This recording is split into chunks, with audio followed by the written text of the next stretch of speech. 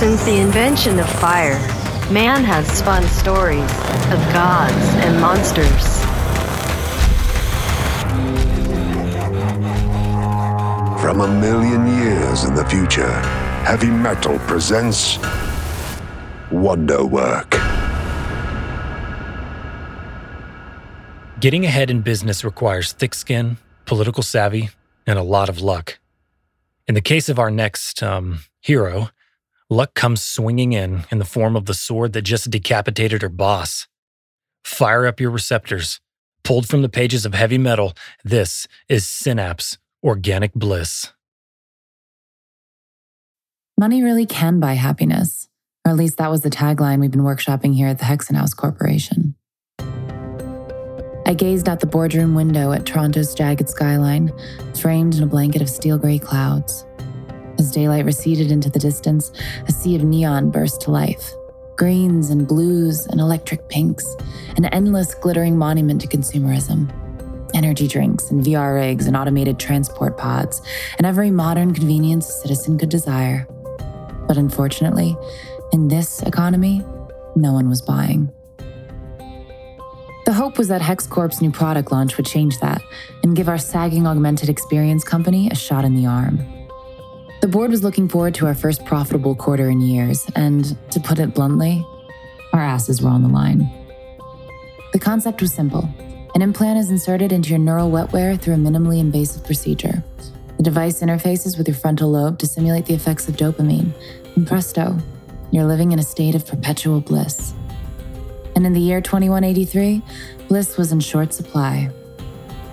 Ever since the Van Buren spill that buried the city under a toxic cloud and forced Torontonians to remain indoors or risk having their lungs slowly liquefy. That was 5 years ago, and the air is still not safe. VR was an adequate substitute for human interaction and seemed to quell the local population for a time, but in the wake of nationwide infrastructure cuts, people quickly began to grow angry and desperate.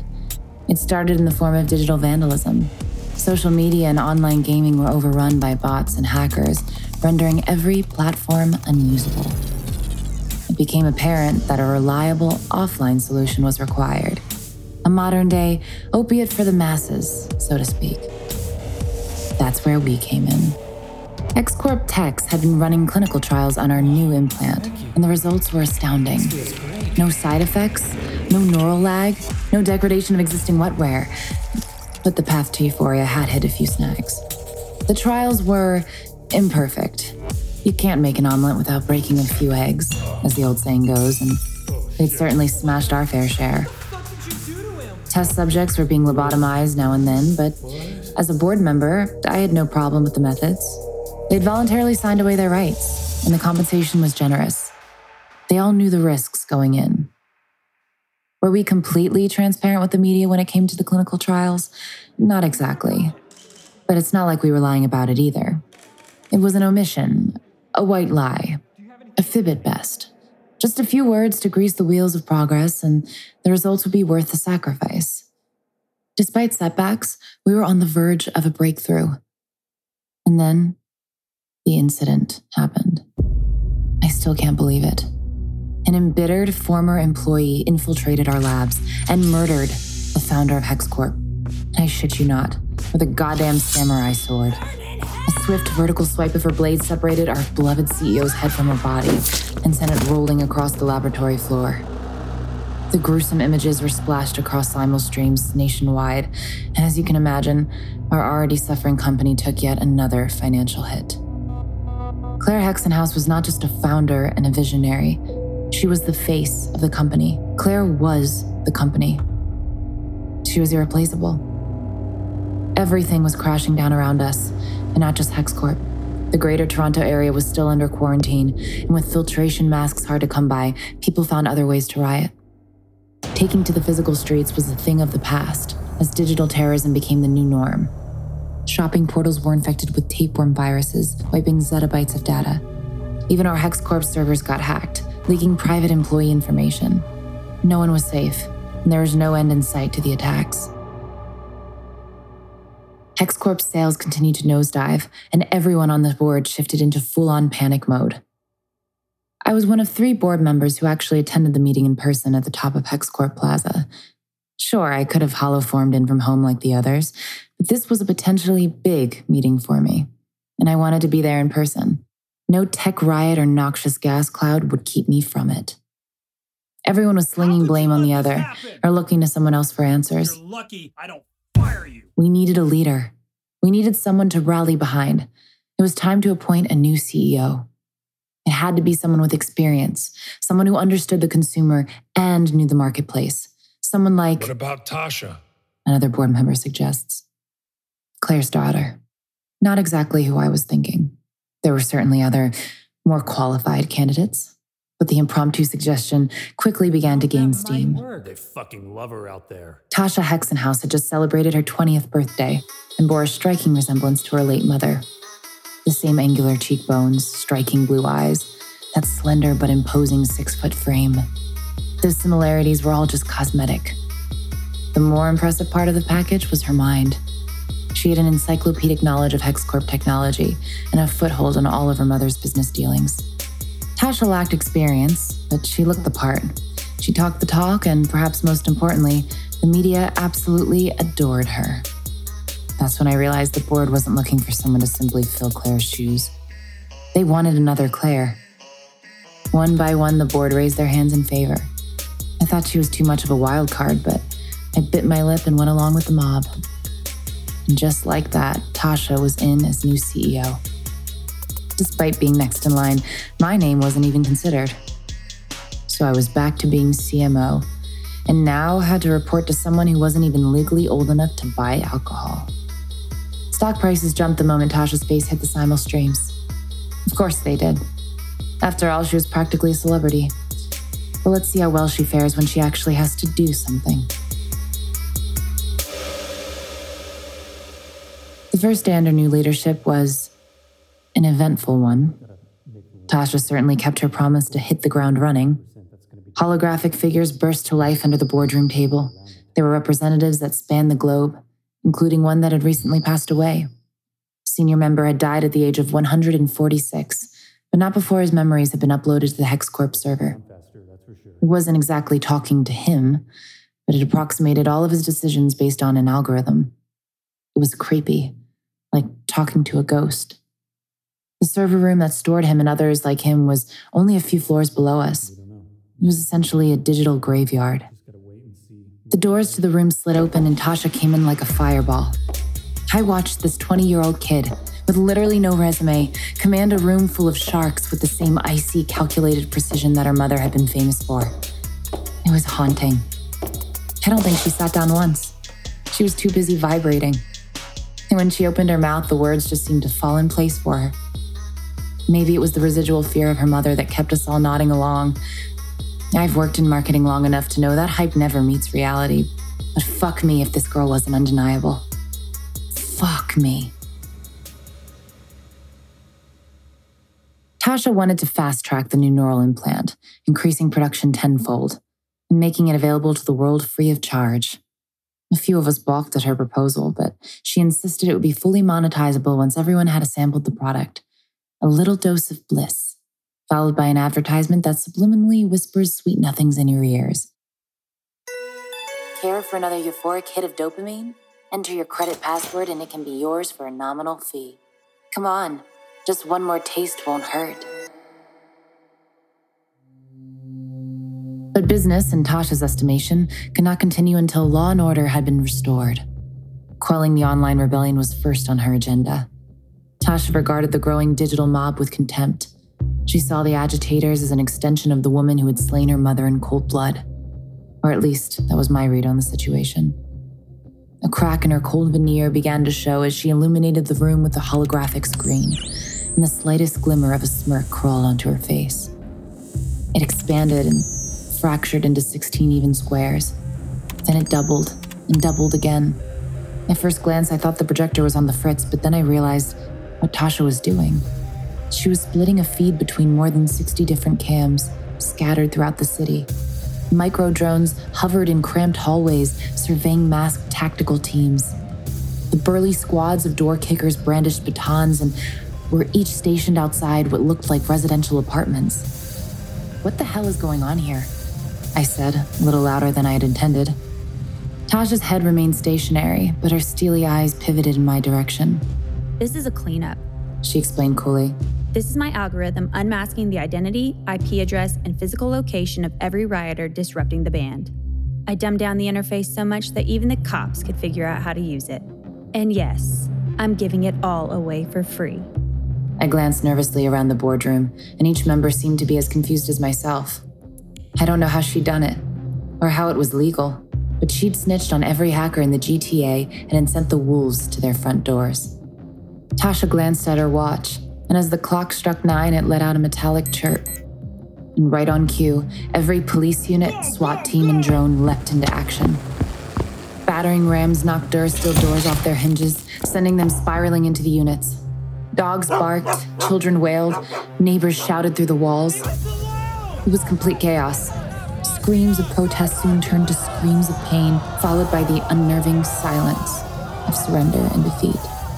Once they'd cuffed and muzzled every hacker, they went to work on their hardware, dismantling workstations and confiscating memory cards. They didn't leave anything to chance. This raid wasn't going to show up on some simul streams. As far as I could tell, we were the only witnesses. My jaw hung slack, but nothing came out. I didn't have the vocabulary to describe what I was feeling, the sickness bubbling up in my gut. We all wanted order restored. We all wanted business as usual. But was this the price of compliance? At the end of the day, it's not the methods that matter, it's the results. Tasha said to us. And sometimes you have to break an egg. It's not even the fucking saying. Tasha silently collapsed her fancy screens and marched to her office with a noticeable twinkle of satisfaction. And just like that, the digital revolution was over. Everyone involved in the online chaos had miraculously laid down their proverbial arms and raised the white flag. Or at least that's how the media framed it in the days that followed. Tasha got full credit for this new era of digital peace. Not that they knew she literally hacked all of cyberspace at once and blew a gaping hole in our civil liberties, but because the moment needs a face. And her face got clicks. I wasn't sure if I was appalled or impressed with how quickly this 20-year-old neophyte had just stopped a nationwide crisis with an app she invented and implemented entirely on her own. I wanted to buy in. I wanted to believe that what we had witnessed, what Tasha had done, was a necessary evil. It would all be worth it, I kept telling myself. The juice was worth the squeeze. But every time I saw our new CEO's face on a simul stream, the more I saw her forced, practiced smile that didn't reach her eyes, a new image overlaid like a digital glitch. I saw steel rods meeting human skulls, bones snapping and blood spattering, the sickening shrieks and pleas for mercy. I turned off the simul strains and Tasha's face dissipated, plunging my bedroom into darkness. I rolled into my pillow. It'll all be worth it, I said aloud, just to hear someone utter the words. If this upcoming quarter went as planned, I could retire on stock options alone. But it was about more than money. It was about doing something that mattered, that made a difference. Tasha was making a difference, all right. I'm just not sure if it's the right kind. It was the night before our big launch, and I was at the office working late. As head of marketing, I was overseeing the rollout, and I wanted to make sure it went as smoothly as humanly possible. A lot was riding on this release. It had to go right. I'd already been fitted with our new chip, along with the rest of the board. My neural wetware had accepted the implant seamlessly, and it was ready to activate. Outside my office, the long metallic hall that led to the laboratory was empty. Aside from cleaning droids and the odd lab tech milling about the building, it was a ghost town. Then I spotted Tasha at the end of the hall, wearing a pink satin robe. She tapped something into her tablet and then looked up, not at me, but at the cameras. She then placed her hand on the door pad and proceeded through the sliding doors and into the lab. Curious, what was she doing in the lab the night before launch? Wearing nothing but a satin fucking robe? I wrapped my fist against the steel door and called out her name. There was no reply. So I let myself in.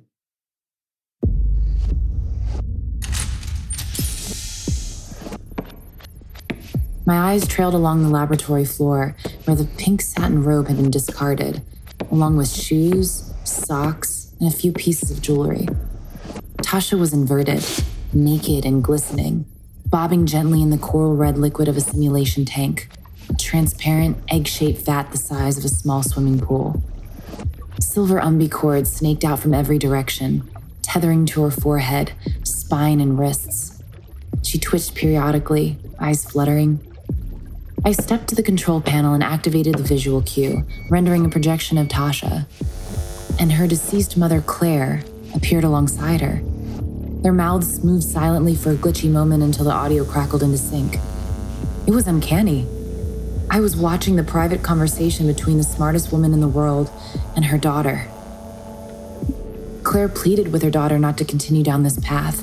Her face was etched in panic, eyes welling with emotion, hands balled into tightly clenched fists. This simulation of Claire was the most human I'd ever see her. Tasha scoffed. Why? She asked. Should I allow this city to thrive after all that HexCorp has done for them? All of our attempts at restoring law and order, all of our innovations, all of our precious time and effort, what was the response? Violence. Mom, you literally gave your life for this city. And for what? An endless cycle of hatred and retaliation. Even now, Tasha explained, they are out there conspiring. These ungrateful rats are plotting a new wave of attacks on the city. And how soon before the HexCorp building is their next target? HexCorp is the hand that fed them, but they don't care. Rats are vile creatures that will eat one another when they get desperate enough. Maybe, she wondered aloud, this is as far as we will ever go. Not in terms of technology. No, the advancements will continue unabated, as will medicine and biology and every other modern convenience imaginable. That type of progress is simply a matter of trial and error. It will always be there once invented. But human progress, becoming more tolerant, more enlightened, that's something that needs to be relearned and retaught over and over again with every iteration, every generation, every person. It's a concept some of us are incapable of grasping, no matter how many clinical trials we run. History has proven to be an ideological metronome, ticking gradually from one violent extreme back to the temporarily calm center, and then reliably back to the opposite pole until no one is content and everything is destroyed. We don't need a toxic spill to poison our air supply, because even given the perfect conditions, given every opportunity, afforded every comfort, humans will poison our own world out of spite. No, they don't deserve the future I could provide for them. Tasha ranted. They don't deserve my neural implant that provides a state of perpetual bliss. That would be a reward for their bad behavior. No different than awarding your puppy a treat after it shits on your rug. Before the implants hit the market, Tasha explained, they'll be equipped with an untraceable tapeworm virus. After a certain market share has been implanted, I'll activate the kill switch, wiping their minds. Billions of people, unable to remember the horrors of the past, or why they become so enraged in the first place. They'll be docile, pliable, open to suggestion, and most importantly, prepared to be led. This is how we ensure human progress. My hand flew to my forehead, fingertips running along the faded scar at my hairline. It was almost healed, barely perceptible, but the tactile sensation remained. It was the entry point where my implant had been inserted into my neural wetware. Tasha had insisted the board members would be the first to test the technology. What has this fucking lunatic done? I raced to the wall and smashed the glass holding the fire axe. I gripped the handle, reeled back, and slammed it into the vat. It resonated with a hollow thud. I swung again and again, but the rubbery glass refused to break. Tasha remained dormant, floating serenely in the gelatinous liquid, all while her powerful voice projected through the speakers, screaming the details of her demented manifesto. I ripped off my jacket and kicked off my high heels. It was now or never. My fingers gripped the top of the vat, and I hoisted myself into the unit. Suddenly, shoulder deep in the liquid, I frantically began pulling on the umbi cords. Tasha was jolted out of the virtual world. Her eyes widened as she realized what was happening. My hands were wrapped tightly around her slender throat. I couldn't help myself. I just started squeezing. She swatted fecklessly at my arms as nasty red veins spiderwebbed the whites of her eyes. I felt the life drain from her, slowly at first, methodically, and then all at once. Her naked body went limp and floated to the surface. Just then, a lab technician entered the room and saw me cradling our boss's lifeless body. He screamed in horror, asking what had happened. And I explained the situation. I was in my office working late when I saw our CEO half naked heading for the lab. I didn't think too much of it, but then a few minutes later I heard a sound, like someone was struggling. It was coming from the lab. I ran over to investigate, and that's when I saw our CEO with one of the umbilicords snaked around her neck. I dove into the embryonic chamber, frantic to revive her. I managed to untangle her from the wires and performed CPR, but it was too late. She was already gone.